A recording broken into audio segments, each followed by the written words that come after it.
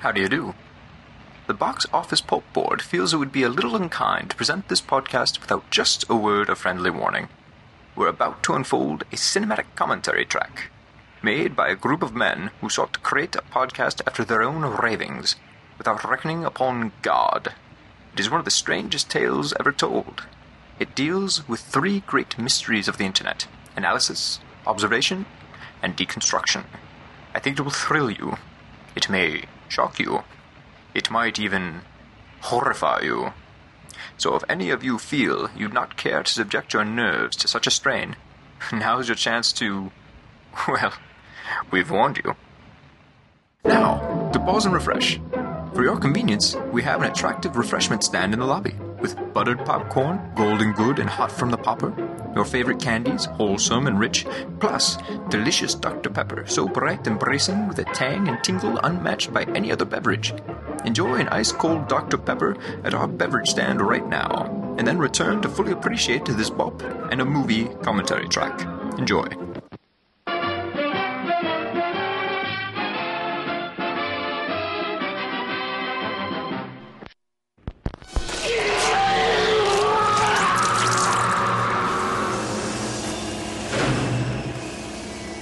I hate kids.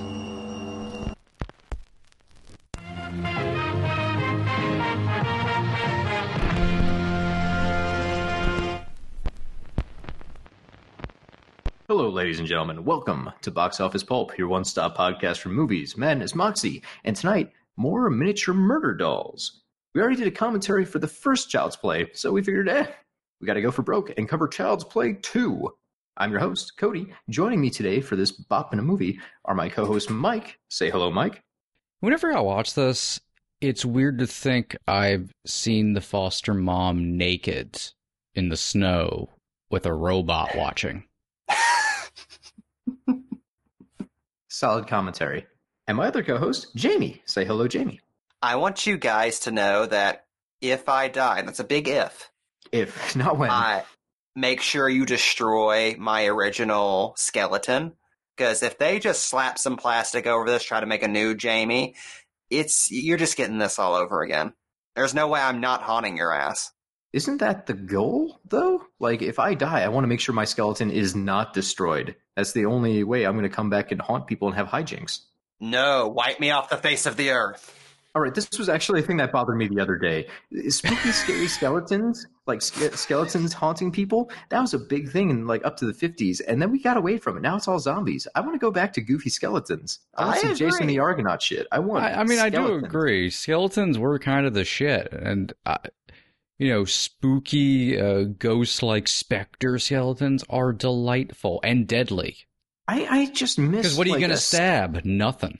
Exactly, it's all bones. I miss too, and you would fight them, and in the middle of the battle, you could accidentally punch them a bunch of times, and it sounded like you were hitting a xylophone. It was a good time. And if they run out of weapons, they can just throw pieces of them at you. Oh, Bone Daddy.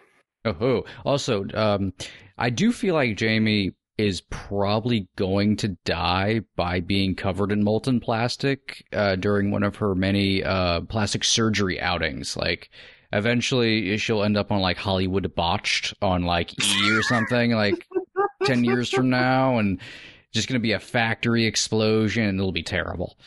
Why did they use the original plastic? We've all seen Mr. Sardonicus. We know how this ends, with William Castle coming out and asking us how we want it to end. It would be so horrifying to see like Jamie like covered in fake plastic lips until she dies. I like the idea of my future being like some kind of transgender Mason Verger. Just repair me.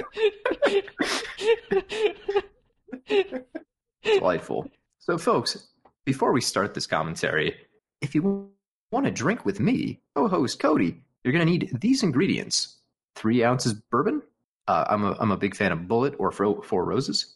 You're going to need an ounce of simple syrup. You're going to need 2 ounces fresh squeezed lemon juice. About an ounce and a half of egg white. About 3/4 of an ounce of a sour cherry liquor.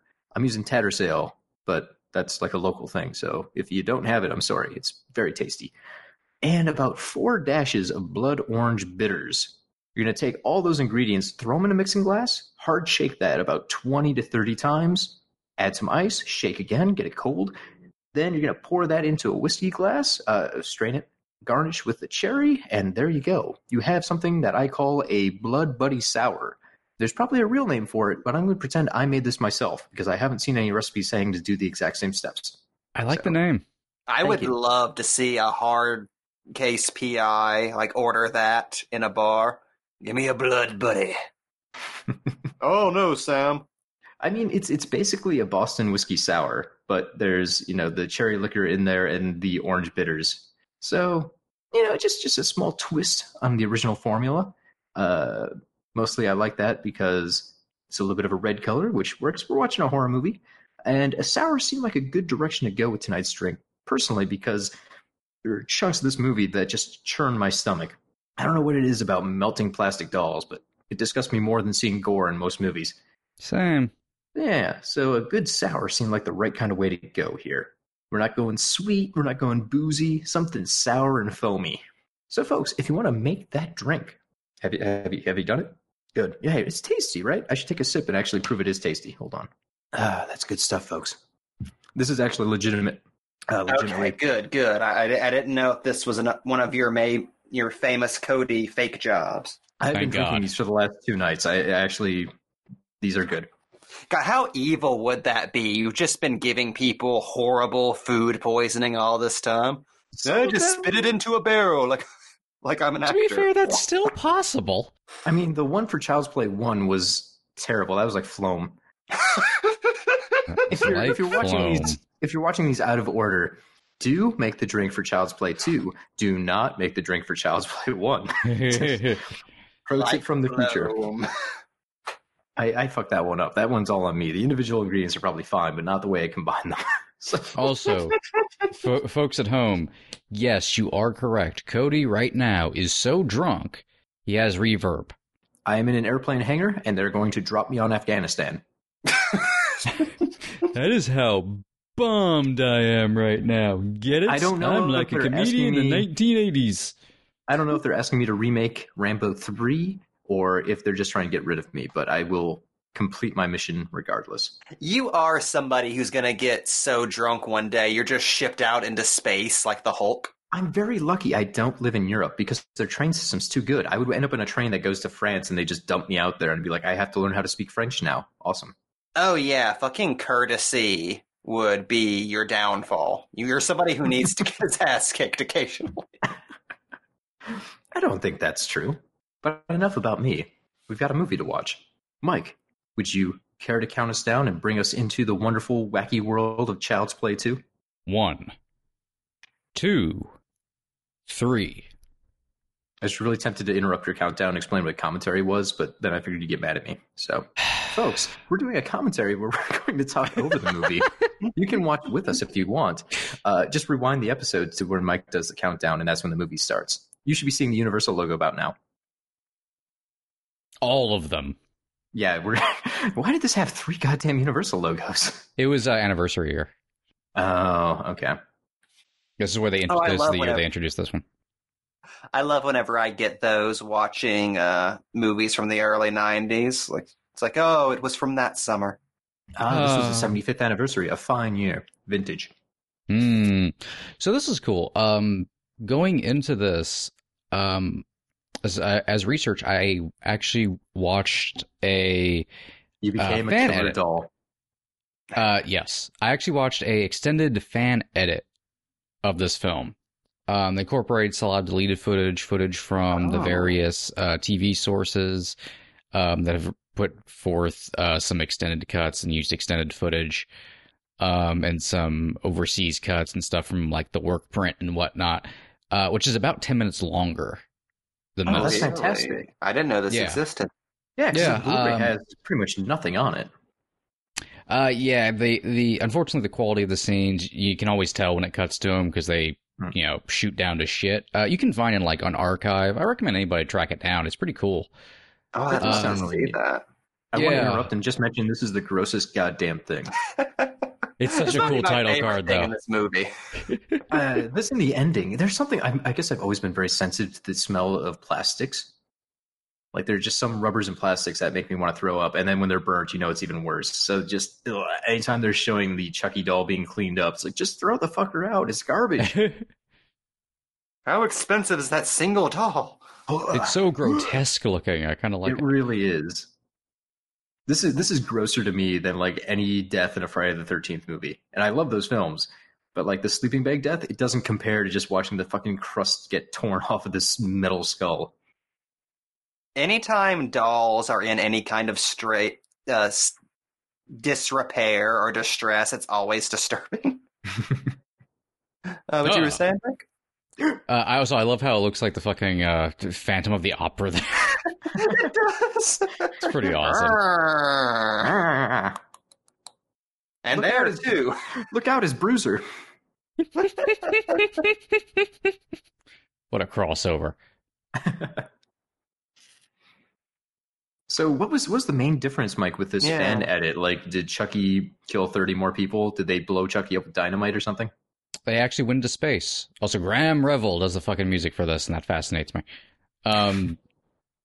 Also, Shirley Walker also worked on the orchestra. I think she was the conductor of this. So it's like really prestige music people working on this. Cool. Yeah. The biggest difference, there's a lot of small things throughout. Small little changes. There are a lot to help with the pace, because this movie's an hour and 23 minutes. It's very short. So the extended cut actually puts it at...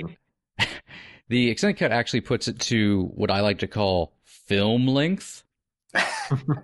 And it adds a lot of little bits and bobs, a few small moments, a few pieces of dialogue. The big thing, though, that I like about the extended cut is I feel like the tone is more even, because this is obviously going more into kind of embracing comedy. It's going in very opposite direction of the first film of Tom Holland's direction, and going in. This is more akin to like Dream Warriors than the first film. Yeah, and that's actually why I like it. In front of the horror, whereas in the first one, it's more a horror with a bit of comedy. Yeah, and the extended cut, it doesn't necessarily make it more even. Like, it still does have the gonzo kind of tone to it, but for me, the biggest takeaway from the extended cut was the stuff with the Foster family, which I find a little bit stronger in the extended cut. And the big thing is it makes a lot of the events of the film more tragic, because it adds an extra dimension to the Foster parents. You find out a little bit more information about them, why they're taking in foster kids in the first place. There's a little bit more dimension to the father, who is in the normal cut is just kind of very he's very standoffish with Andy and whatnot.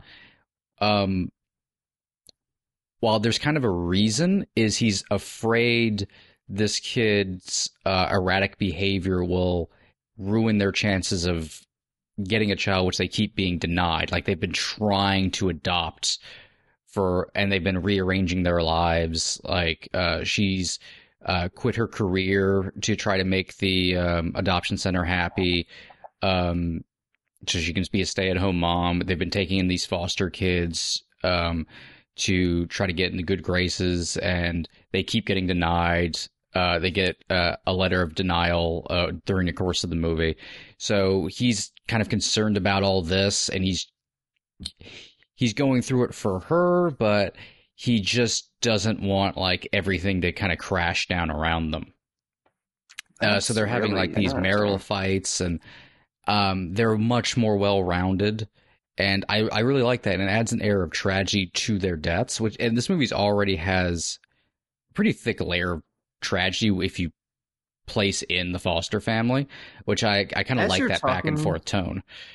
As you're talking about the horrible tragedy of this Foster family, Chucky just shot Darth Sidious lightning bolts out of his eyes, as apparently being complete allows him to transform back into the evil killer-possessed doll. Voodoo magic! Gonzo, I love it. I always had a hard time going with, like, so he's been cleaned up and made whole. Apparently the soul can just repossess that now? Like, at what point is this guy's soul going to hell? Chucky logic. True. The logic makes a little more sense when you get to with the way some stuff's explained in Child's Play 3. But here it's just like, oh no, he gets new skin. Some shit. It's them peepers. There's also a little bit really of extended. fascinating. So yeah, there's also more extended stuff actually in this scene. A little bit. They explain the card rules, so the game they're playing makes a lot more sense. The Foster family is definitely the weakest link in this film from like a screenplay perspective. It always feels like Andy being in a foster home this time is supposed to be what the film is all about, but it ends up just kind of feeling like more of a setting than anything else to me. So finding out that there's actually stuff on the cutting room floor that gave it more of a Child's Play sense of depth is that's sad. Like, it's cool that it exists, but I'm sad that that was cut. That would have made this way more substantial, I think. Yeah, it's a bummer. It makes it much more suburban horror, which is what they were going with, and it makes a lot of, I think, the theme of the movie they were going for come through a bit more, which is kind of Andy learning self-reliance. Like, it's kind of the opposite of the first film where he was a little bit younger and it was more about like parents not believing a child and that being kind of terrifying depending on the situation. This is Andy kind of breaking away and learning, especially through Kyle, of being able to break out on your own. It's about self-reliance to fight back in the situation. Well, plus the greater emphasis on the suburbs would be a great comparison to what they did in the first movie. That movie is hardcore Chicago, like living in the city of Chicago. And this movie, you see shots of Chicago. I'm sure they filmed parts of it in Chicago, but it doesn't have the same flavor. And again, if it tries to transfer out to the suburbs, that's a perfectly good explanation for why it's like that. And it gives you a good compare and contrast with the first movie then. Also, just like motif and theme wise, that kind of carries through some stuff from the first movie with the whole idea of like domesticity being broken up by this gigantic unstoppable machine of the modern world. That's right. Child rearing.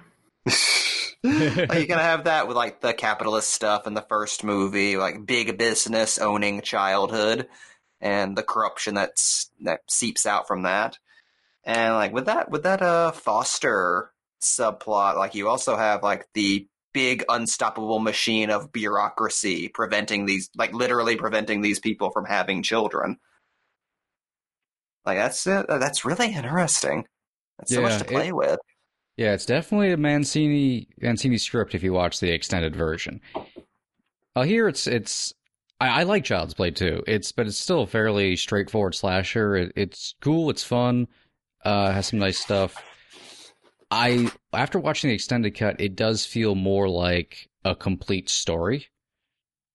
Like into each one. Doesn't in this version. Like, I too like Child's Play 2 a lot. I especially like the novelty of, okay, here's Child's Play if it was a regular horror film, kind of in the same way that Hellraiser 3 just gives you 80s horror villain Pinhead for once. I will say though, I'm more of a Child's Play 2 naysayer. I think it's a better sequel than a lot of the other middle elements of Child's Play. But what we saw just a second ago is one of my gripes with the film. There's one of the cheapest jump scares you can do where someone's not paying attention. They have to hit the brakes quick because there's just cars in the intersection. I hate those jump scares so much. They feel cheap. They feel unearned. They try and do something extra with it, with the good guy truck logo being reflected into the car. But they could have just had that. Like, they didn't have to set up a fake jump scare just to get that imagery across. And if memory serves, this movie has a couple of spots like that where it's the most derivative kind of jump scares, and it drives me bonkers. Anytime the jump scare is just the cat, you've trolled the audience. Like, jump scares are a perfectly reasonable tool in any toolbox, but yeah, fake out jump scares are not satisfying at all. God, you can watch that with audiences. Like, if there's a jump scare and it's paid off with actual horror, everybody's having a good time. It's, when the cat jumps out, that's like, oh, come on, guys. And I'm one of the first people to tell you, I think jump scares are undervalued in horror films. A lot of people poo-poo them, but I love jump scares. I love a well-done jump scare with tension behind it. Pennywise coming out of that fucking screen in the Muschietti's It is one of the scariest moments in film history. Like any of these every one of scares those, in The Conjuring 2 or 1. Yeah. And for every one of those, there's the kid in the box for no reason and Sinister.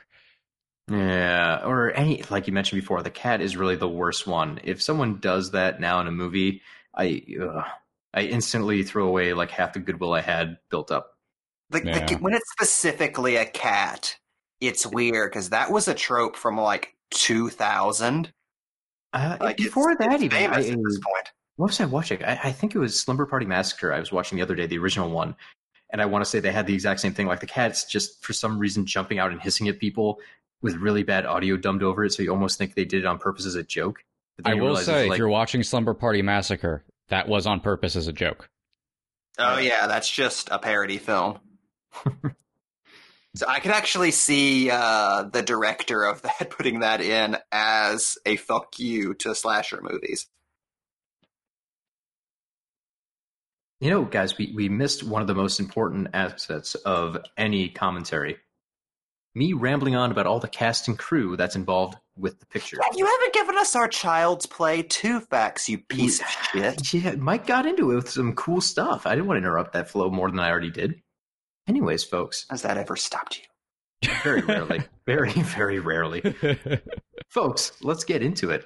Here are your Child's Play 2 fun facts. This picture, directed by John Lafia. Now, Lafia co-wrote the screenplay for the original Child's Play, so it's no big surprise that he moved up to take over directing the sequel. He was actually an uncredited writer for the It miniseries, which I thought was pretty neat. Oh, really? Yeah, that's cool, right? I can see that too, yeah. And besides writing, he actually dabbled in mixing computer graphics and live-action footage. So there was an old video game called Corpse Killer that eventually was recycled into a 2003 movie called Game Over, where they had live-action footage and really early CGI mixed together. He was kind of a pioneer in that sense. I don't know if anyone in the world knows about Corpse Killer these days, and it seems nigh unplayable now. But it certainly was a step in the direction that every movie does these days. So it's kind of cool to look back and see the history there. The screenplay for this movie was from our old friend, Don Mancini. Hey. You know that name? He's been a vital part of pretty much every asset of Child's Play through its entire series. For cast, we've got Alex Vincent returning as Andy Barclay. Jenny Agnutter, Eggutter. The hell? Agutr.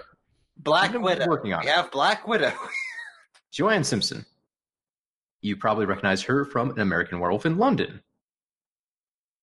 Or And also, about to leave this movie, we have this fucking dude. this man. Also, this one blew my mind. I didn't realize this at all, but she also had a role in the Marvel Cinematic Universe. She was Councilwoman Hawley. Mm-hmm. That's how she became Yes. Black Widow. See, I never connected those dots before. I'm drunk.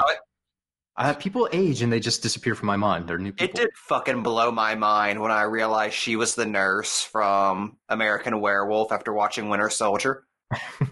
Oh, yeah. Like, oh, God, I've seen her make love. When I was writing this, that popped in my head. I was like, this is weird. Also, there's a whole deleted bit here as well. He actually makes a phone call before he calls Gabriella. Or he actually calls his wife and speaks to her in a completely different tone, almost putting on a faux voice, and goes kiss, kiss. I'll be working late tonight.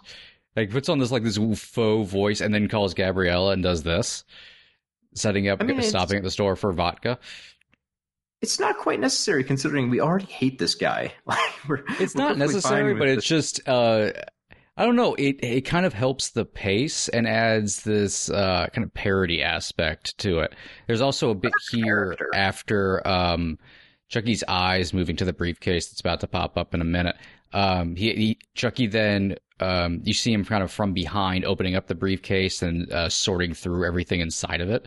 Like he looks at a picture of Charles Lee Ray and throws it aside, and then he gets out the information on Andy then that's how he's able to call in this scene. So it's a little more complicit that the company knew what was going on? Yeah. Okay. Well, that's an interesting twist. That. Yeah, actually, I like little character twists like that, too. Like, let's just have this dude be weird in this scene. There's little touches like that makes the really great slasher movies stand out. I wish they could have kept that. Yeah. All right. Also, I would give anything for Chucky to pick up that phone and tell her, it's a free country, lady. And I'm she sorry, pulls Cody. off her face and the darkness of the world is inside. My Child's Play fun facts are off by 3 names. We're getting to Grace Zabriskie in just a moment. In this film, we have Garrett Graham, Phil Simpson. Garrett's one of those guys, like, you recognize him from 1,000 things, but you would never know his name. My favorite, though, he was Bud the Chud in Chud 2. Yeah. Bud the Chud. Wow, he was the headliner. He was. That was his movie, Bud the Chud. Official bop celebrity. Yep. We have Christine Elise as Kyle, and, well, we've already missed her. She was on screen a moment ago. Grace Zabriskie as Grace Poole. And, God, I can only see her as Sarah Palmer. I know she's been in 100 other things as well, like she's had pretty steady work, but she's just Sarah Palmer. I can only see her as Susan's mother on Seinfeld. Same. This is fun to see how everyone recognizes her. We'll talk more about her later, because fascinating actress. And then, of course, Brad Dourif comes back as the voice of Chucky. And this time, I think Mikey mentioned this in the last commentary, this is where the Chucky personality really comes out to play, pun intended. It feels like he got more time to really flesh out what he wanted to do with Chucky, and this is the version of the killer doll we've all come to love. Oh yeah, this is pop culture Chucky introduced here. It's like Freddy come once again Dream Warriors. Like by the time you get there, that's pop culture Freddy. This is pop culture Chucky. Because he's not kept in the shadows. Like this is the end of the first act, and Chucky's just holding somebody up. Right. It's this Chucky who knows that this is his goddamn movie from Frame One. I mean, we're not even 20 minutes in, and he's already got a gun on a guy. I never get tired of Chucky using child toys for murder. No, the jump rope. God, that is such an expressive animatronic, too. They really stepped up the game in this one. Wonderful work. He's very just real in this movie. Yeah, that's why I can never say that Child's Play 2 is like another crappy horror sequel. Like, technically, this is a very good movie. As far as like nuts and bolts go, you got the better Chucky. You got, in many ways, a more personable, more memorable Chucky. Yeah. Like it's a little flat, but it's got such great elements to it. You really can't ignore it. This is why I think, even though I really do love Child's Play 2, to me it's a great slasher. This is where it kind of doesn't live up to the first film, even though it's not really 100% going for that tone. It's not just the loss of Tom Holland as director, and I don't mean to insult John LaFayette in any way, but there is a lack of finesse that is missing. Now LaFayette has written some stuff and directed some stuff, but not exactly, you would say, a grand tier director. You know, I once again don't want to insult him, but you look at a lot of stuff, pretty much, other than like 2 episodes of Freddy's Nightmares, pretty much the biggest thing outside of his first film, which he wrote and directed, The Blue Iguana, is this.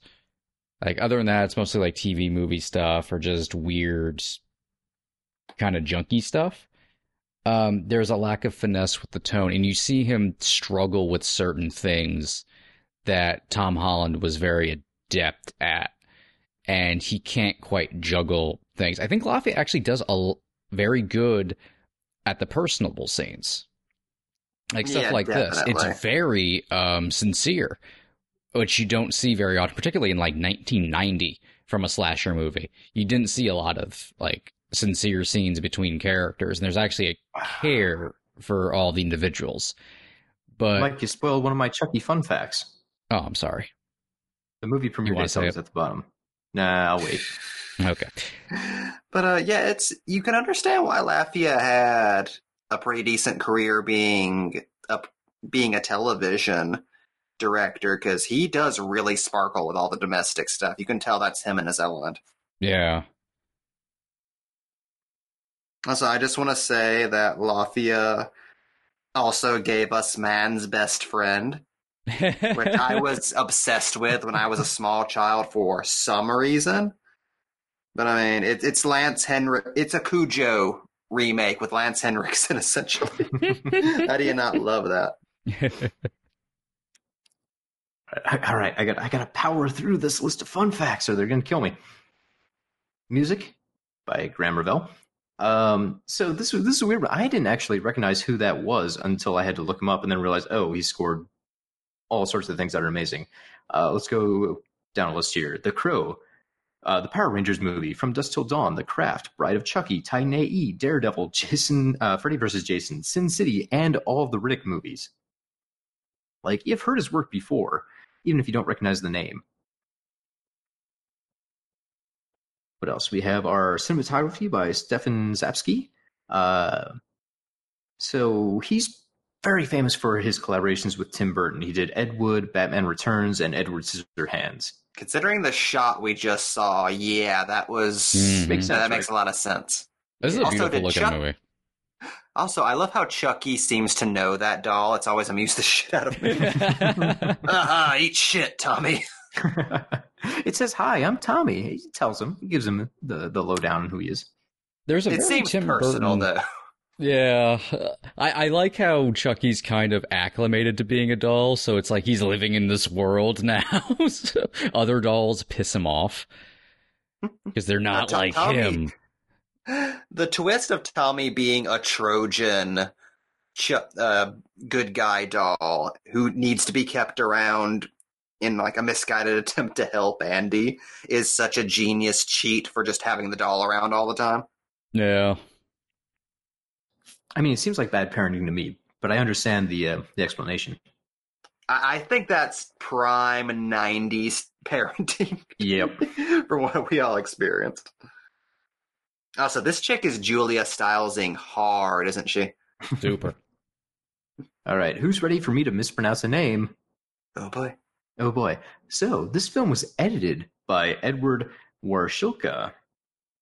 I think I said that right. He was the editor in the first Child's Play, so that's actually a fun little bit of continuity in the technical staff for this film. It's nice to see when those things carry over. So this was, as Mike already revealed, released November 9th, 1990. It was actually the 2-year anniversary of the first film.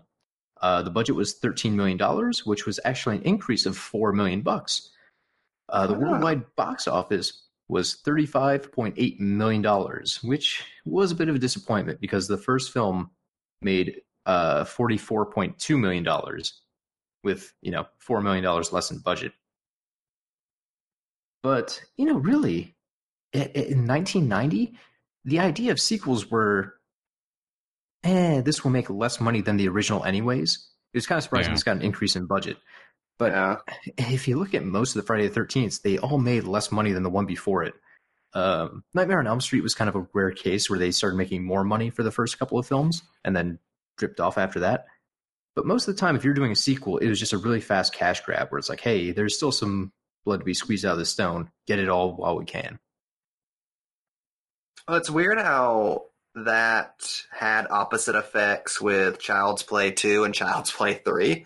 Mm-hmm. Like, as sometimes undercooked as Child's Play 2 can feel, it's still like a legit Child's Play 2. Like, it's surprising. It's surprising to think of this as just a horror sequel. Meanwhile, Child's Play 3, you can really see the seams on that, and you can really see, okay, this was. Can we just get one more of these out before the Chucky fever is over? Well, 2 things on that. Child's Play 3 actually came out 9 months after this movie. God, it's like Son of King Kong. It really is. That's astounding to me. To have a sequel out in the same calendar year is, I mean, if you suggested that now, people would be like, what the fuck's wrong with you? Like, we still had to wait a year for Endgame. And those were shot at the same time. Yeah, well, the last time I can think of it happening was the Matrix sequels, and people were not into that spacing. 6 months was just not enough time between Reloaded and Revolutions. So it's astounding. Once again, those were filmed at least at the same time. Right, yeah, they had to do a whole movie after this, and they did it in 9 months. That's why, insane. if anything, I know Child's Play 3 is Child's Play 3, and there's parts of Child's Play 3 I love. There's mostly the third act. But I'm honestly be impressed with Child's Play 3. Like, the fact they were able to throw something together and all entertaining just out of their ass is pretty fucking impressive. And it's an animatronic movie. Yeah. I will get into it with that commentary, but yeah, it's like what we said about Blade Trinity. We covered that last year. Like, just be amazed that everybody showed up and there was film in the can. Yeah. And it still tells like a trilogy story that kind of makes sense. The only unfortunate thing is losing Kyle, but yeah, those movies do take place in the far-flung future, like Friday the 13th. I like how that's a weird mini trope of slasher franchises. At some point, they'll accidentally slide into the near future just because of timeline mistakes and shit. Yeah, well, by the last like Nightmare movie, it was like the fucking vaguely post-apocalyptic because of Freddy. We don't talk about that for some reason. Oh yeah, God. Freddy's not here, man. But if I can backtrack a little bit about the concept of sequels in the 90s. I mean, the 90s were kind of regarded as a low spot for horror in general. We were basically getting the last of the Nightmare on Elm Street movies. We were getting the last of the Friday the 13th movies. Yeah, this was like Jason Goes to Hell era, wasn't it? Right, yeah. It's around that time where they had to start dipping into kind of gimmick territory to keep these film series going. So the sequel really was cash bait. And if you announced you're doing a sequel to a horror film, everyone would kind of roll their eyes and say, of course. It wasn't expected to be good, even if the first one was. It was just, oh, yeah, of course they're doing another one. And I'll take my girlfriend to see that. Yeah, and the horror of that time was generally disregarded anyways. It's not regarded as the best of the best. But it kind of threw me off because I was listening to a commentary for Poltergeist 2 the other day. Now, that came out in 1986, so 4 years before this even. And the writer was talking about how it was kind of disrespected to even propose a sequel at that point, which I don't know if I'd really buy. Because even Jaws had sequels. In the 80s, like The French Connection had a sequel. Most big movies really had sequels. Even The Thin Man had 7 goddamn sequels. The Sting Part 2 exists. Exactly, yeah. So big movies got sequels, but they didn't have a larger budget. They weren't expected to be good or, to have a lot of effort put into them, I think, to the same degree as the first one. I'm sorry to all the people that really love Jaws 2. I don't think it was until the 90s where we started getting things like, T2 Judgment Day, where people started to think of sequels as really being a chance where, hey, we can make more money. We can use this as a springboard to launch an entire franchise. Yeah, I feel like Terminator 2 was the first mega sequel in that regard. Maybe, well, I don't know the box office on Aliens. Yeah. Aliens was probably the forerunner for that idea. And again, Cameron. So maybe it's just when you have Cameron involved, the budget's just balloon and you get to do something big. That does help. Yeah, I guess Empire and Aliens were kind of building to that. T2 was like Cameron saying, no, this is just how movies are made now. As he's wont to do. Could you imagine if Captain America 2, when they did the Winter Soldier, they're like, hey, what if we gave you 20% less budget and you just push this thing out a year later? That's You mean Iron Man 2? Yeah, it's not a thing that really happens anymore. Studios have realized, if we put the money in, we could actually make the follow-up bigger and better, and we're going to build a fan base that's going to be loyal to this property. And it's all about franchise building now, whereas in the past, you built the franchise, but it was kind of hey, they're still giving us money for this. That's hilarious. So what do you guys think about that? Do you think that audiences are far more receptive to that stuff because they've been acclimated to it over time? Or do you think that audiences were always hungry for bigger and better sequels, but just backwards studio thinking always denied them of that? Oh, yeah. Same thing. I mean, Second think one. about just, yeah, like, I mean, book series always existed, comic books, Well, like I sequels mentioned always before, existed in various forms, and there made- were successful sequels. People they made a wanted, like, crazy continuing number of- stories. They made a crazy number of Thin Man movies. People wanted Bond. that character back. Bond, same thing. People love these characters, and they're like, you just keep making them. And the studios weren't smart enough to go, if we put a little extra money in, we could probably keep building the fan base. Yeah, I do feel like audiences did need to be swayed back onto the side of sequels after the sequel concept was ran into the ground. But yeah, I do think this was probably something always in the air that just nobody ever grabbed up. Well, I wonder if part of it is just when it was easy to get movies on home video if it changed. Let's say, Yeah, that was a big you know, deal, I think. for building an audience, if you're doing a sequel, it's probably really hard in the 40s because the only way you could see the original was if they were playing it at the theater.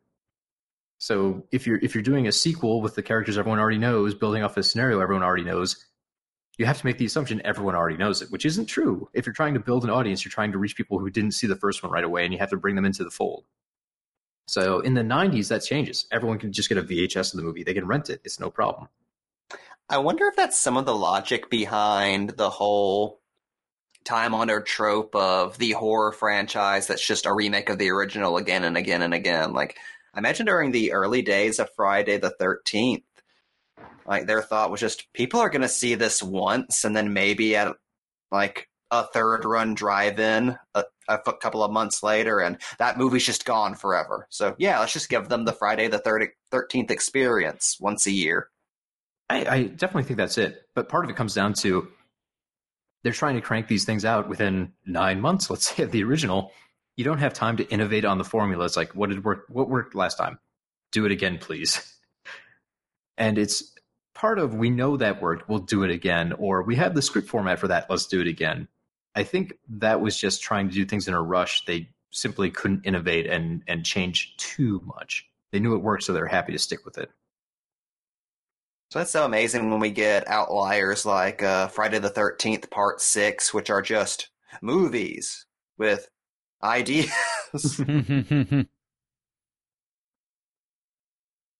Well, it weirds me out now, because just imagine. Get lost, microchip. Sorry. Just imagine, like, these movies come out. They're in a current era. They're going to have a sequel tease built into them, or they're going to have a post-credit scene. Whereas, like, no one in the 80s would ever imagine that. They would have, like, maybe the typical, oh, is it really the end tease? Because that's just what horror movies did. It wasn't in hopes of a sequel. It was just, oh, horror movies need to end with that sense of unease. That's oh, the like last this scare. movie. Like this movie originally had, but we'll get there. Ooh, a sequel tease within a movie. Also, going back to the franchise thing for just a second, anytime anyone says that movies have too many sequels these days, like, I just want you to go and look up how many fucking Andy Hardy movies Right. were made in the 40s, or how many young Dr. Kildares.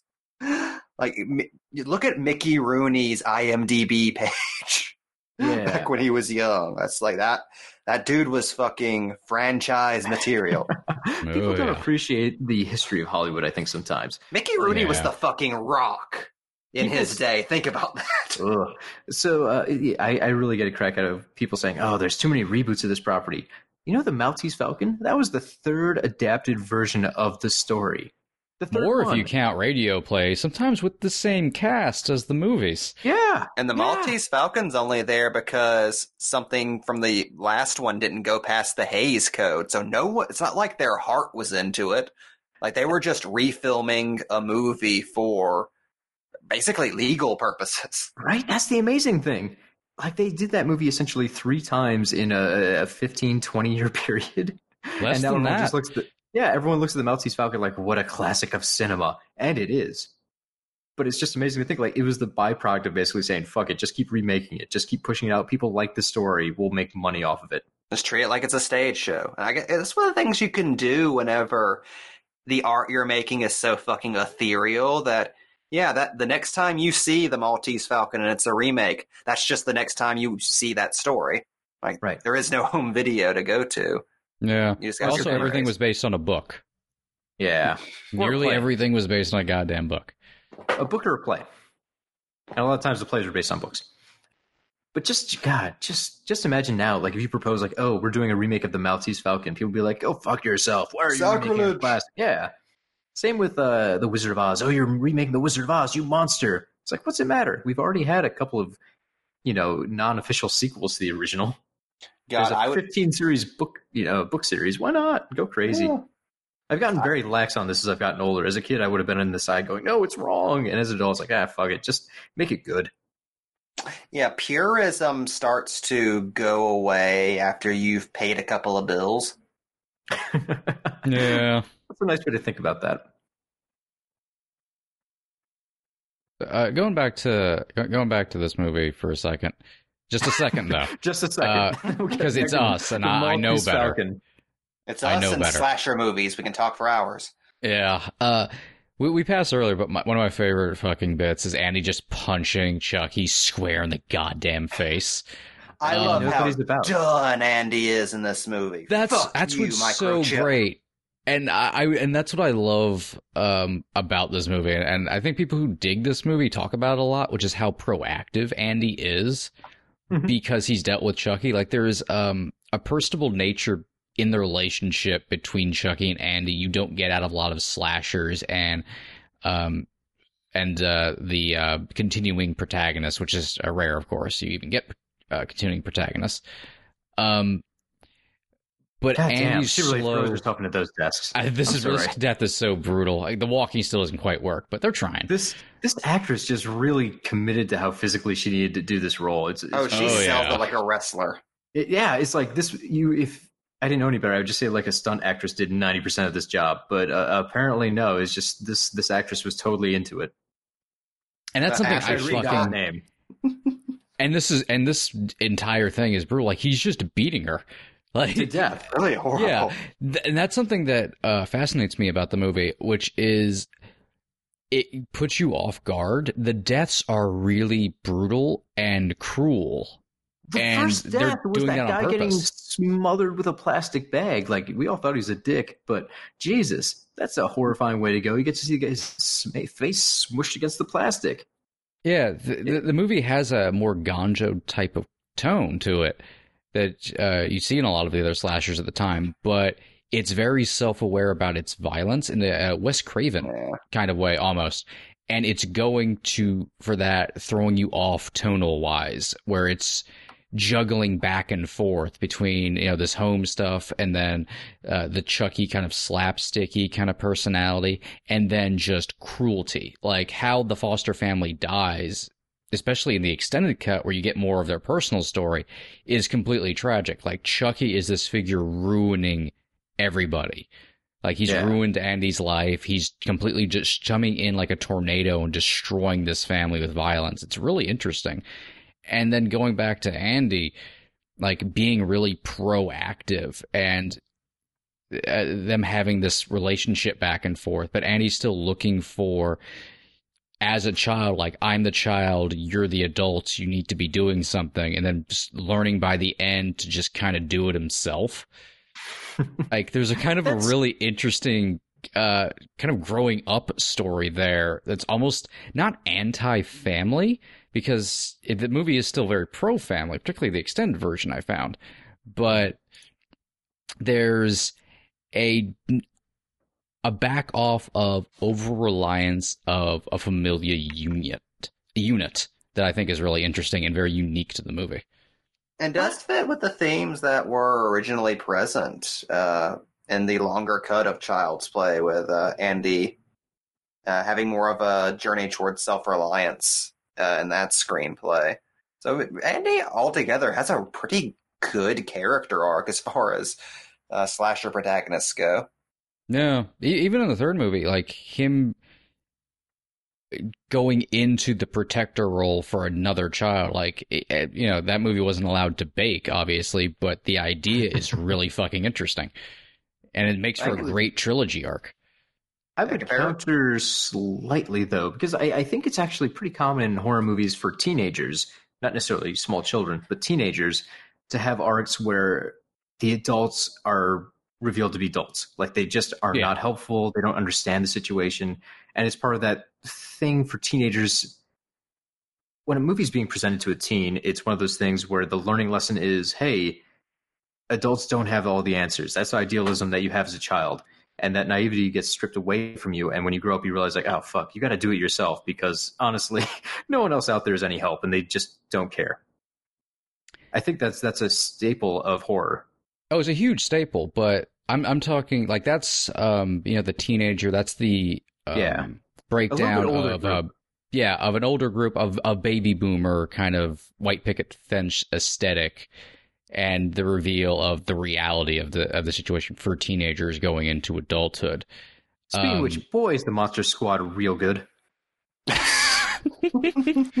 Wolfman's got nards. It's true, but I think what's different about this is, besides the age, and Andy, of course, being way younger, which is very unique, which plays on it in a very different way than it does with a teenager. Like, it's not going for that breakdown kind of baby boomer aesthetic. It's like more of a societal deconstruction that you find in the other slashers, particularly like Wes Craven stuff. Like, here, it's almost hard to describe what they're necessarily going for, but of a breakthrough of childlike innocence and how the world itself kind of views children. Yeah, and that's one of the things that's unique and great, I think, about killer doll movies in general. Like, people kind of, especially in the horror community, kind of poo-poo killer dolls. Like, it's so silly, it's meant to be funny, whatever. But having a killer doll means your protagonist would probably be a child. Because why else would there be a killer doll around? Normally it's, a kid and his toy. And I think that's really fun, because in Hollywood shorthand, children are supposed to be the pure, innocent creatures. And if you bring harm upon them, that totally throws the movie off whack. It's not done. It's not right. You wouldn't expect it to happen. It's only more recently in films do we even get films where children can be murdered. Or children can be displayed as more than just little cherub angels. Yeah. And that's kind of the fun thing about a film like Child's Play. Like, Andy gets to develop a little more as a character. He gets to display some different sides. He shows trauma. And he's going against a killer doll, which is essentially a perversion of his innocence. It's a fun toy to encourage imagination in a child that's been twisted into a vessel of evil. It's a lot of fun contrast, and I think the reason most people hate killer doll movies is it depends on the child actor, which is really hard to find a good child actor. Oh, yeah. This is lightning in a bottle. This kid's performance is honestly incredible. I give him all the credit in the world. But think of something even like It, where the kids are slightly older, like teenage age. Boy, it's hard to find great actors in that range, too, a lot of the time. Like, either they come off as way, way too into the act, or unprofessional and stilted. Yeah, there's a reason teenagers were played by 25-year-olds for a very long time. Right. So, honestly, just imagine It, the new movie version, if even one of those kids wasn't delivering just a wonderful performance. That movie would fall apart. The scares wouldn't work. The jumps wouldn't work. The tension wouldn't be there. You wouldn't have compassion for any of these people. But they somehow managed to find just a wonderful set of actors and just pulled together an amazing set of performances. And I think the same holds true with this movie. If Andy was annoying, the whole thing falls apart and people would just tune out. If he was Jake Lloyd, there would be no sequel. Right. Even they would have died. Yeah, even in good movies like The Babadook, the number one criticism you will see of that movie is the child in that movie is too annoying. Yeah. Which, I mean, that's by design. But people see an annoying child and they tune out and they turn on the film. So you have to work very hard to thread the needle with children actors. Like, boy, it's just a miracle that they picked a kid who could just work so well, and at such a young age. It really is astounding. And evolve in the way they needed Andy to evolve. Yeah. Going back to what you were saying about Hollywood's obsession with like the cherubic innocence of children, I could think, Mike, whenever you were talking about the themes of childhood, how it's kind of different from where a director like Wes Craven is coming from. All I could think was comparing the first two Child's Play films with Nightmare on Elm Street, where the big difference is, and the thing that I think makes Child's Play such an outlier is, in Child's Play, innocence is tested, but remains mostly intact. Like, Andy goes through so much shit in these movies, but at the end of the day is still like a nice child who is still a child. Mm-hmm. Like, compare that to A Nightmare on Elm Street, where nothing is left standing. Like, that movie salts the earth. No, America is not left standing at the end of that. But the second they hop into the Freddy mobile and drive off into hell, and it's something that makes these, again, at least the first two films, kind of optimistic in a weird kind of way. Yeah. There's a resilience to the power of childhood that I think these movies, like,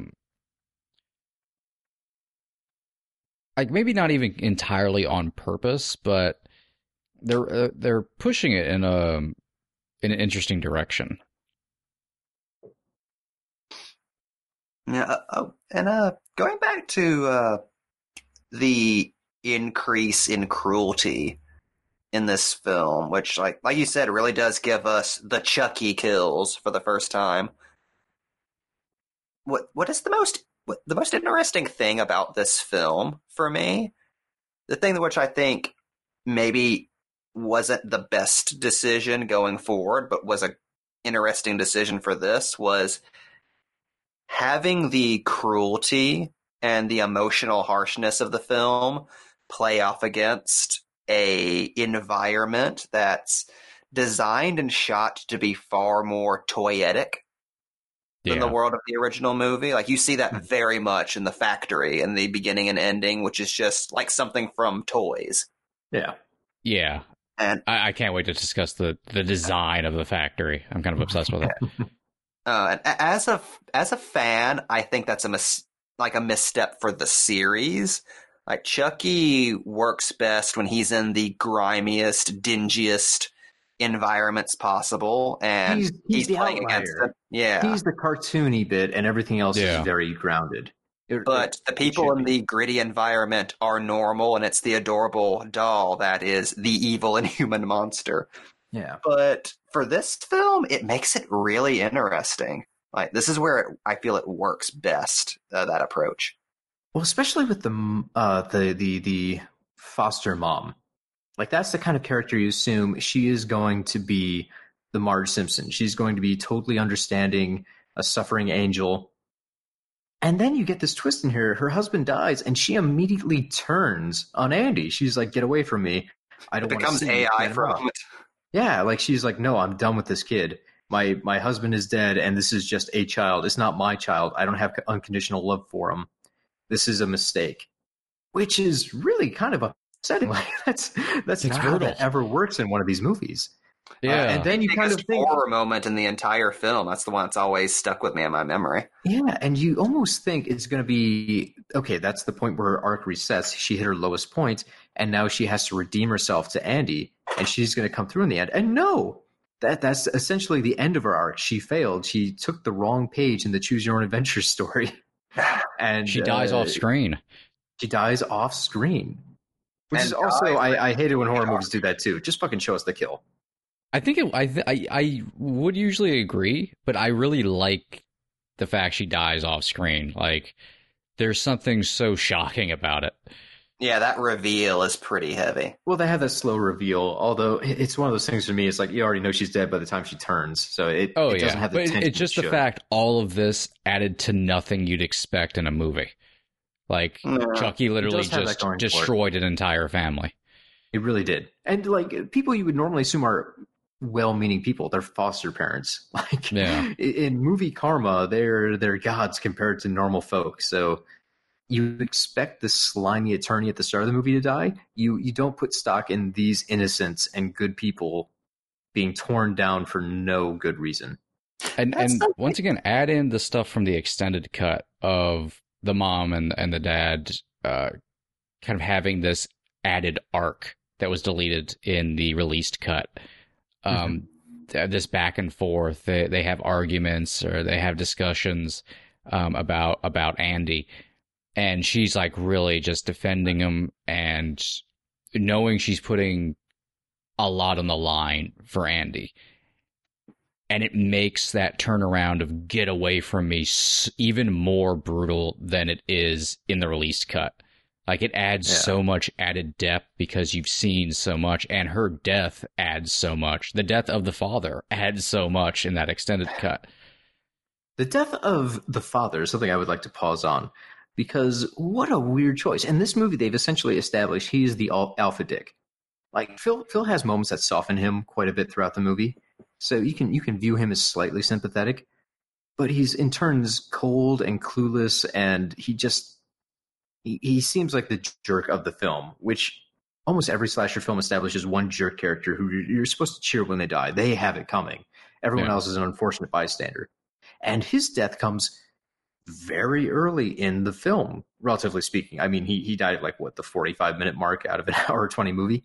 But really, you assume those characters are going to be like the second to last to die. They're kind of the emotional climax of the film. Like, oh, thank God that dude's dead. Cool, now we can worry about the killer.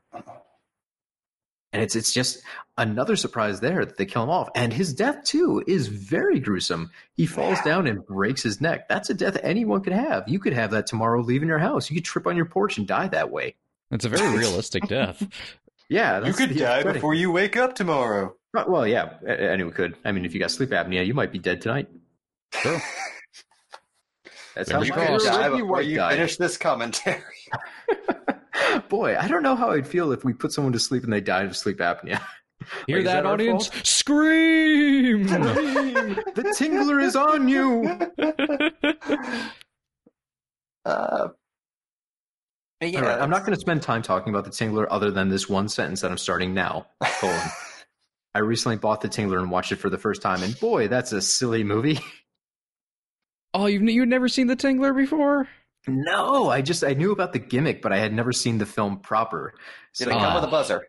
No, unfortunately, I got the Scream edition of it, so I got to hear like the commentary tracks talking about that kind of stuff. And oh boy, it's a silly movie. It's fun, but boy, it's silly.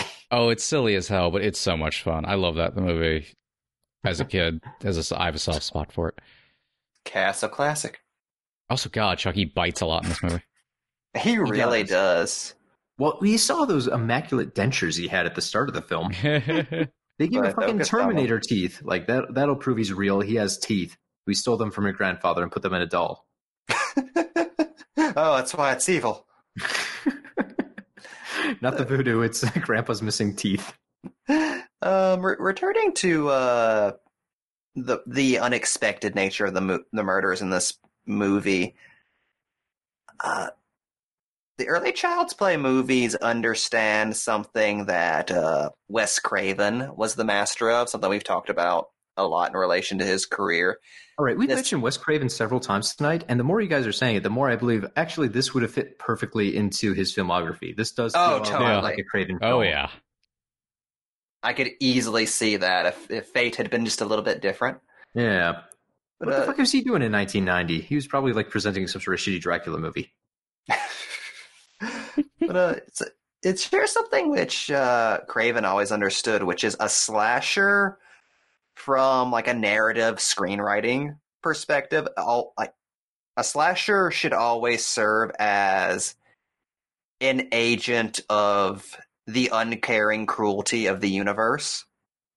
Like Freddy in the first Nightmare on Elm Street is very much this.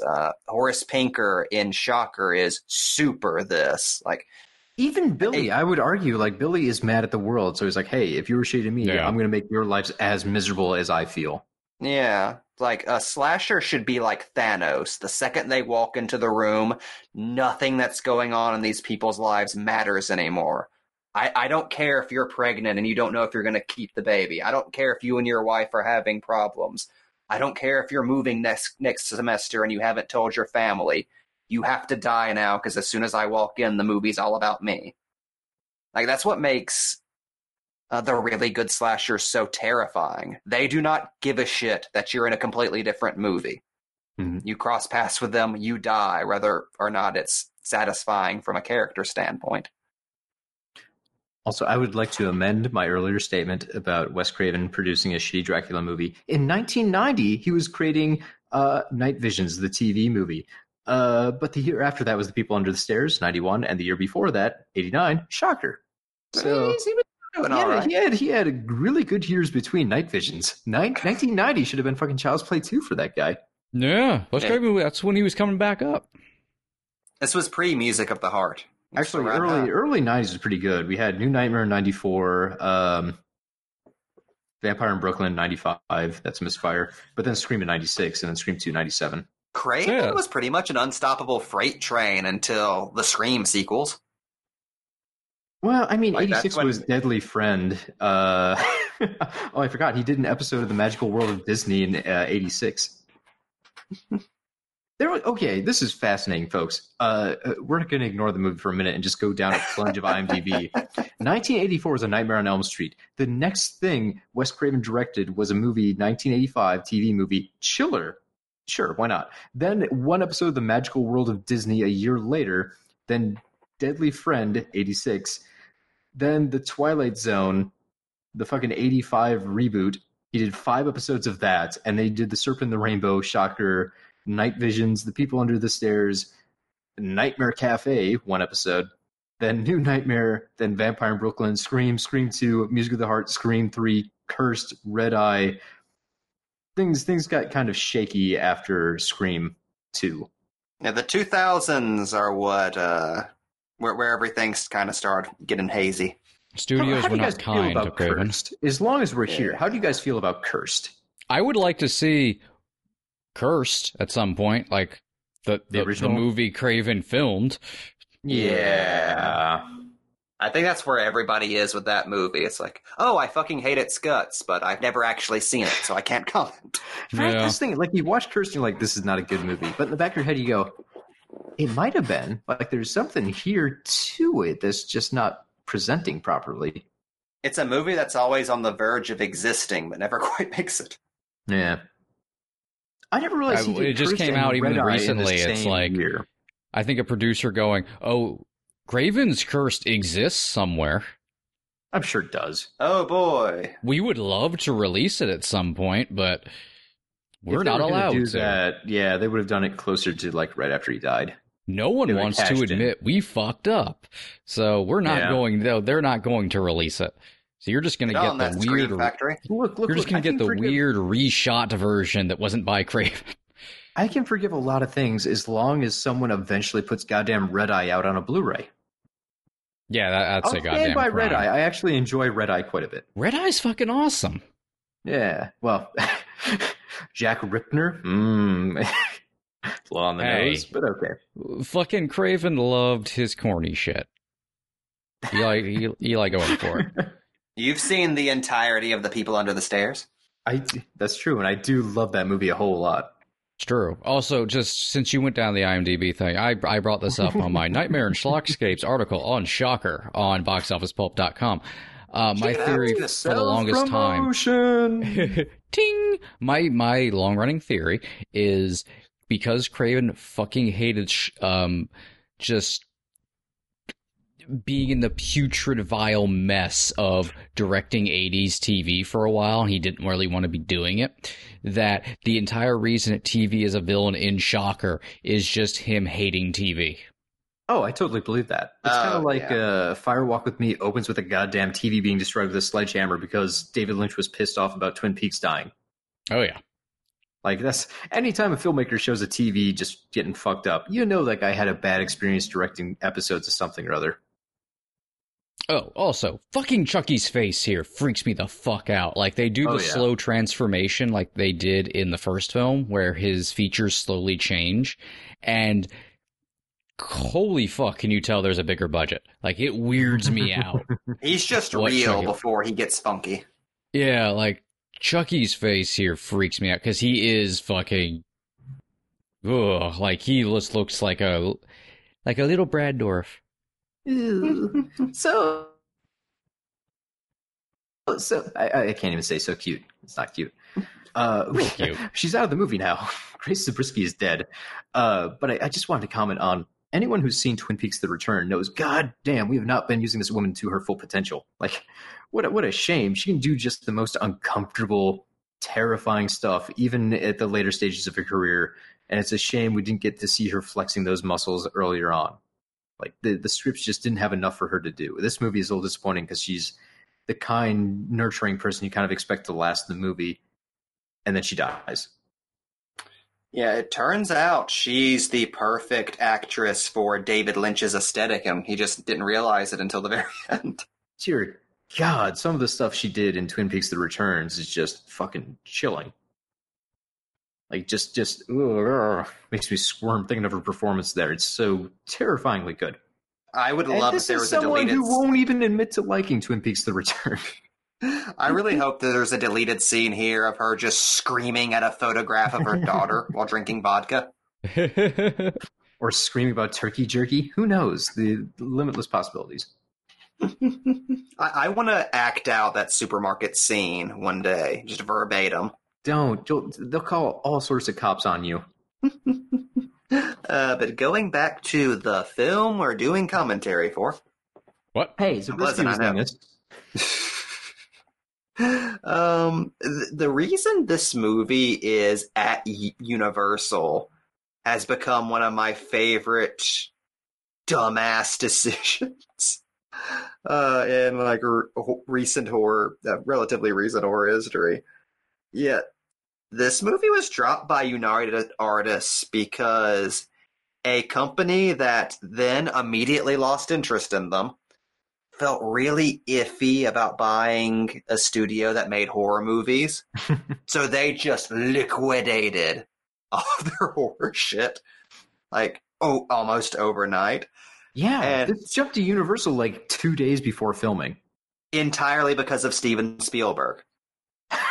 Like, that amuses the shit out of me. He was friends with David Kirshner, and Kirshner convinced Spielberg to once again go up to Sid Sheinberg and tell him, you've got to get this franchise.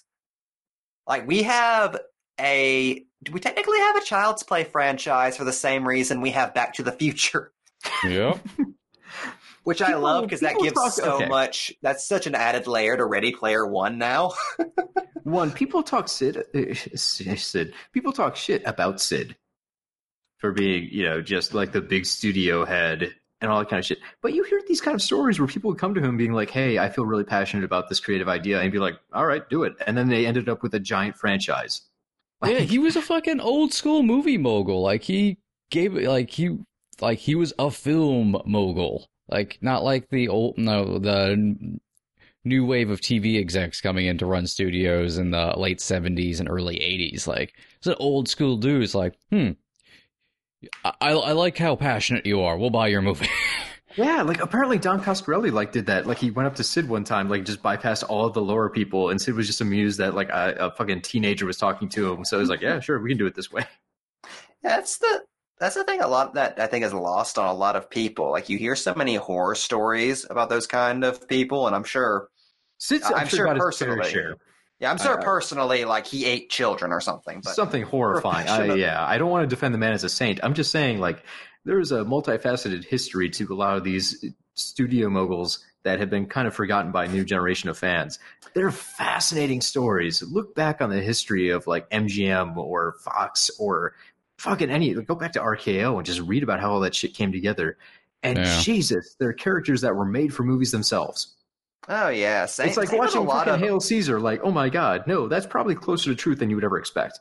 Oh, that's what I love about researching old comic books. Like, pretty much any version of the entertainment industry in the 40s was just filled with showbiz dudes. But the point I was making was, yeah, failing upwards is kind of more of a modern Hollywood concept that's popped up in our lifetimes. Back in the day, if you were the head of a movie studio for a really long time, it was because you did things right. Yeah. Did things right, or because you were like the brother of someone important, and the studio's like, "Fuck, we gotta have one of them guys." Yeah, it's like you can, like, one of my favorite examples of that is Joel Silver.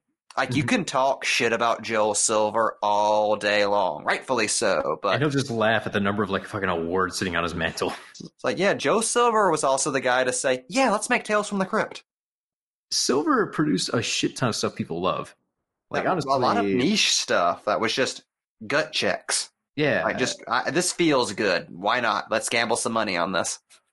Yeah, again, Silver's not one of those guys where I want to be like, look, what an angel. But I do want to say, yeah, he's responsible for things you love. So you can't make fun of everything he ever did. Yeah, more good than bad. He gave us a fucking national treasure. No, literally a national treasure. I'm going to ignore the second one. As somebody once said about Mike Lazo, like, you can be mad at Mike Lazo for canceling your favorite Adult Swim show, but it wouldn't have been picked up by anybody else in the first place. Yeah. I can't believe we're already at the factory. This is I know. I know. This is a Jonah Hex length film. And I love this factory. I love, like, this is I was kind of getting on Lafayette a little bit. Explain to me how the fuck they made a labyrinth of these Chucky dolls. I know, the fucking labyrinth of boxes. The movie was just actually supposed to take place during Christmas, which is why there's a motherfucker with a tow motor just like, how the fuck do I get all these boxes out of here? I would hate to fucking work here. That would be a nightmare. Right? Like, God, you just starve to death. Which pallets am I supposed to take? Oh, Jesus. Hand me a fucking trail of breadcrumbs. How do I get this? Do I do the Chucky over here, the Chucky over here? And honestly, this is incredible to me. Why is Judd in this movie now? we don't go down that Chucky path. And honestly, this is like all great to me. Like, going through that labyrinth of Chucky faces, going through this whole tunnel sequence here, and this then giant into automated factory with no people in it, except one dude. Yeah, and then into the factory. I'm pretty sure that was refilmed as a murder just to spice the film up, right? Oh yeah, it had to have been, because it makes it completely, like, it shouldn't even be there. There's no way that part of the original script. They finished it and like, shit, this movie's like an hour 15. We got to kill somebody to spice this up and pad the length. Yeah, but I love how this is like an entrance into some kind of child hell, where like the factory, I'm obsessed with the design of the factory. Like, all of this from the labyrinth into this tunnel, it's like there's a lot of weird symbolism going on. Classic Chuck E. Cheese slide, like the rolling tubes. Now that you mention it, yeah, that's for sure like a kid thing. And the factory itself is like if you took Willy Wonka's factory and then had like Dante design it. Like, the Willy Wonka factory is already designed to give you nightmares and murder children. This is just over the top. Because it's like all this garish colors, but it's all like twisty, and there's just pipes everywhere, and it's like look at this. It's designed to look like a giant playset. It's fascinating. This is a building like the fucking size of the Budweiser brewery, just making the same goddamn doll. With no one in it. This is a terror story for today. Like, this is the automation that's going to take your job, and then eventually it's going to make these killer dolls. That was on my mind. Were you watching this? Like, oh, hello, Amazon in 5 years. Really? Ugh. Hello, automation. You're now unemployed. Congrats. But yeah, you make a really good point. Like, it essentially looks like a McDonald's play place from the 90s. Yeah. And just all this, like, I can't imagine any factory where they don't have a breakdown like every 5 goddamn minutes and they need a human being to make sure like the weird naked dolls are being assembled correctly. Ugh, naked Chucky. Or like any of this stuff, like as soon as someone steps into one of the conveyor belts and something doesn't fire the exact second it should just break. But in this one, nope, it'll just murder you and keep moving. Oh, factories are the evilest setting in all of old fiction. This is the Mangler, but done well. Yeah, like I never really thought about that, but yeah, factories became quicksand from like the 80s to the late 90s. Very much so.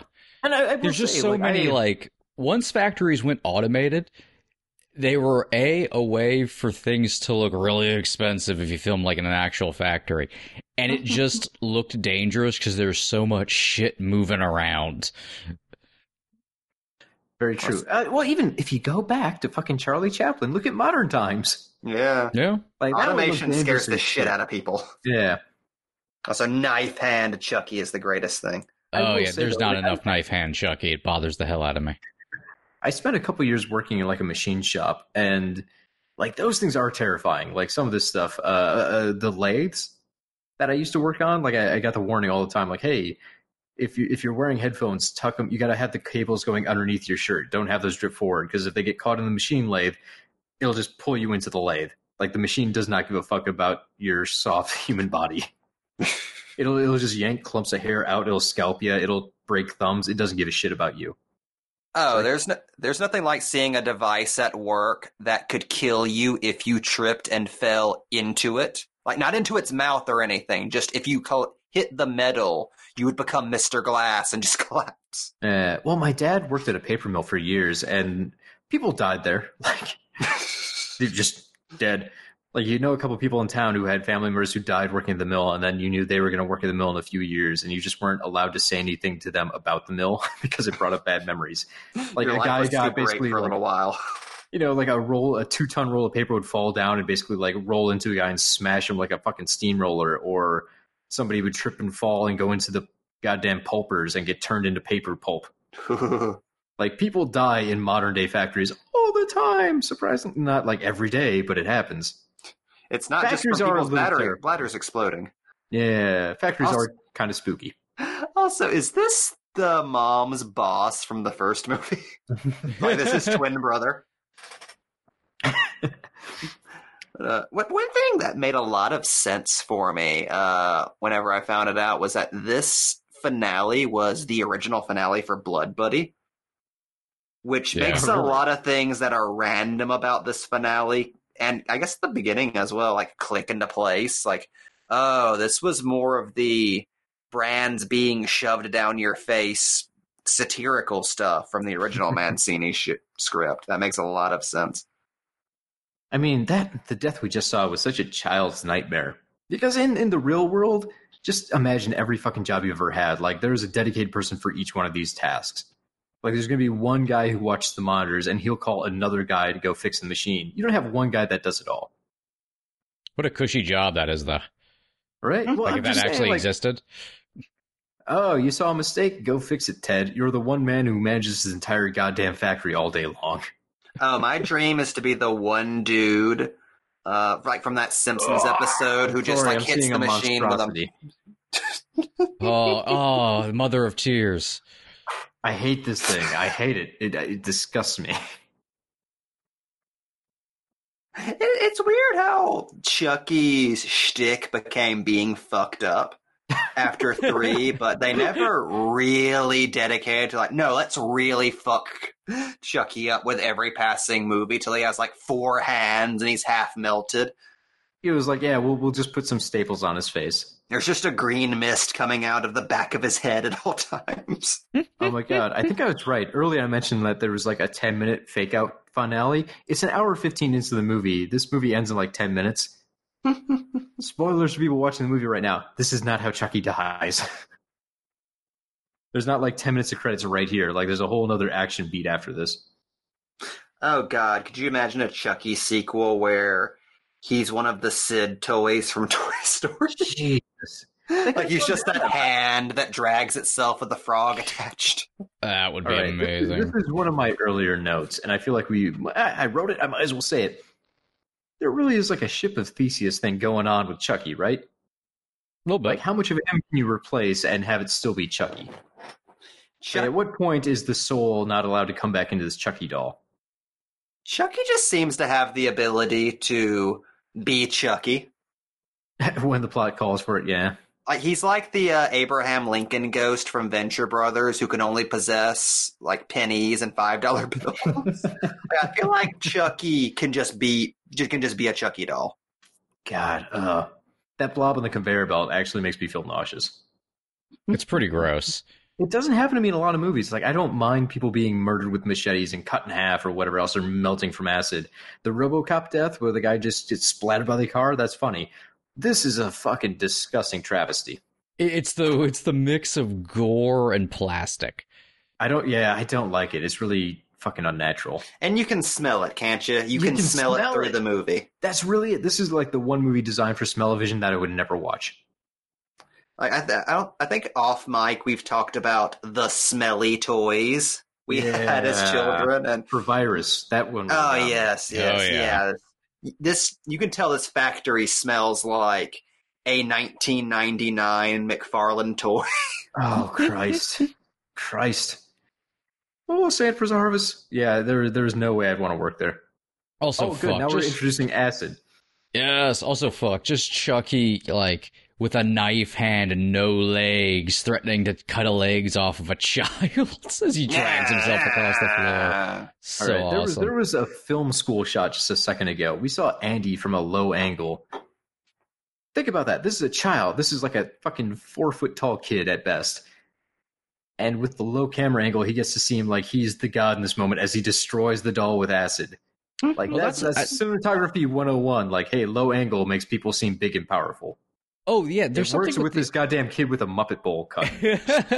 I wanted to bring that up earlier, actually. Like, I gave Alafia some shit for kind of struggling with some tonal stuff, and finesse, mostly with things involving Chucky, but his use of angles and lenses to kind of build to actually that moment where he shoots Andy at a low angle, which is he usually shoots low angles from Andy, or sometimes Chucky is more from straight on, while Andy is usually his POV is him looking up and the angle's going up, and then adults are down. Also, fuck, I love this puppet. Are looking down to really almost demonize Andy, to make the adults seem almost aggressive in their manner towards Andy.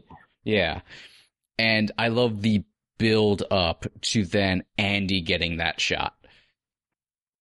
Oh god, they're doing the Cabbage Patch Kid shot, or the Big Trouble I'm sorry, in China. Garbage Pail Kid.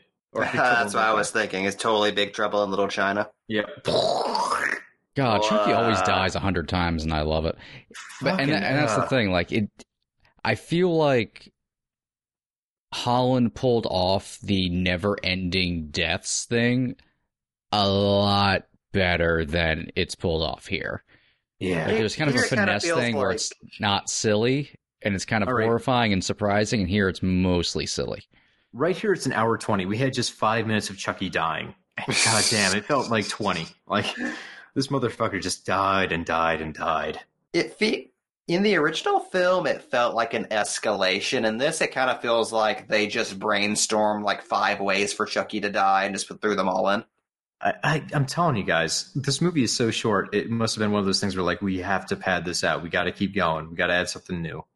Or you just not cut it down to what it is here after watching the goddamn extended cut. Speaking of, Mike, hit us with some facts. So originally they walk out. A lot of that dialogue's originally there, but they're kind of standing in the entrance, and there's kind of like a crappy, like cheesy exchange. You understand why it's cut out, and then they walk off. Then it cuts back into the factory, kind of doing like this big tracking shot over machinery and stuff, kind of above, and you like pushing in on Chucky's like blown up plasticky melted corpse and shit, and then going up and above to the big melted plastic tank right there, and a piece of his, like half of his face, which was blown up into the air in the explosion, is sitting on top, like it blew up into the melted plastic,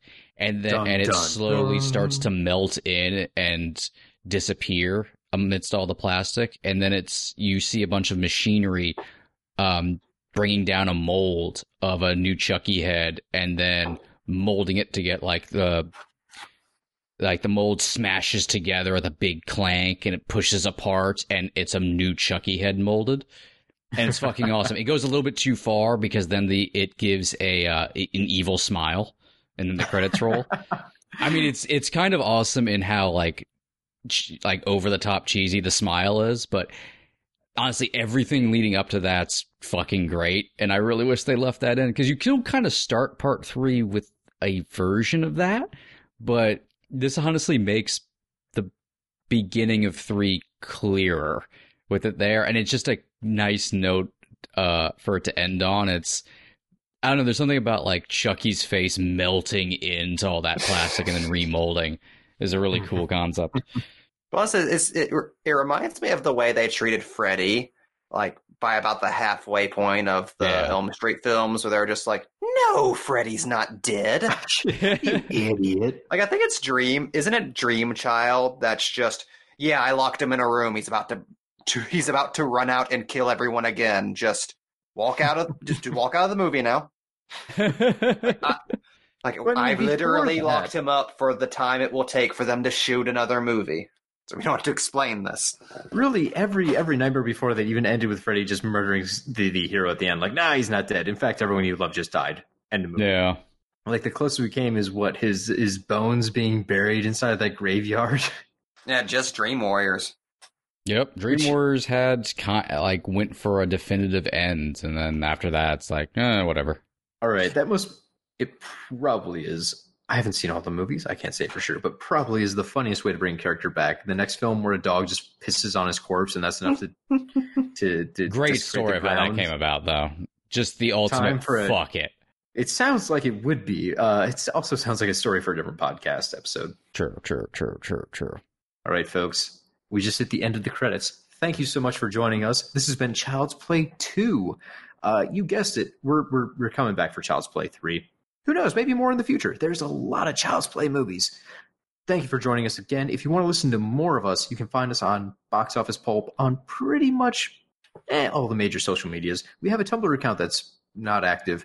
Tumblr will probably be dead in 2 weeks anyway. Why are you plugging the Tumblr account we haven't used in 3 years? I'm doing them in order. The Tumblr's at the bottom because we don't use it much. And then we have a Facebook page. Find us at Box Office Pulp. Like that shit. And then we're on Twitter at Box Office Pulp. You can also find more of our episodes on iTunes, Stitcher. Just look for Box Office Pulp. You'll find us. We even have another commentary for Child's Play 1. You'll love that. If you love this, you'll love that. And if you already heard Child's Play 1 and then you listen to this one and we're all caught up to current, go listen to 1 again. That was a good episode, right? No. I'm still hung up on this. So you're assuming the Box Office Pulp Tumblr is even still there. I'm sure it was flagged as pornographic. All right, that's a fair comment. I'm going to check this now. I got Tumblr up. Let's see if I can switch account. We were almost out. We were. I was doing good, and you guys fucked me over. I'm sorry, sir. Hey! Do not drag me into this. No, okay. The one thing I will say is I just switched to the Box Office Pulp account, and our last post, which was it doesn't have a timestamp on it. Our last post was flagged for possibly it being adult content. It was a reblog of the website Pixelry that did retro posters of Mad Max and Big Trouble in Little China and Taxi Driver with pinup girls. It said that could be adult content. There's pinup girls on these old school posters. It's probably porn. We have to flag this and get rid of it.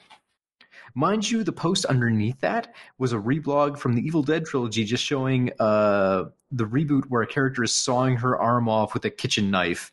And that was not flagged. That's perfectly fine. I feel like the Box Office Pulp Tumblr is a microcosm for America.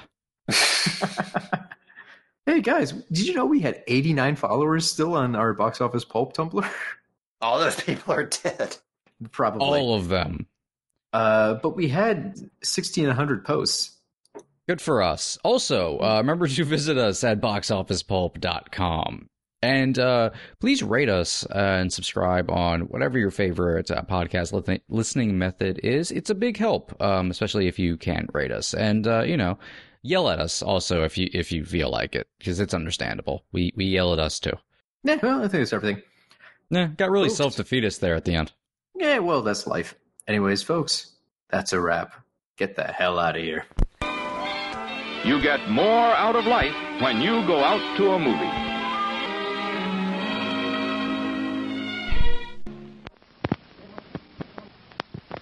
Please remember to replace the speaker on the post when you leave the theater. So don't you want to see a version of Child's Play 2 where the foster family is the foster family from Shazam? And it's just really disturbing and sad. Oh, that'd be so sad. Those people are so nice. I actually meant to bring that up. I find that Shazam is the actual family-friendly, straightforward version of Child's Play 2. I actually think I'm not just saying that because I did actually watch them back-to-back, but they do play back-to-back. It's kind of weird, fascinating. right? Yeah, it's really fucking weird. Which makes Shazam Chucky in that situation, which is disturbing. About as scary. This is Box Office Pulp Guy, and this has been a Pulp Podcast production. Now please, please, please, put a gun in my mouth and pull the trigger and say goodnight. And now, on with the show.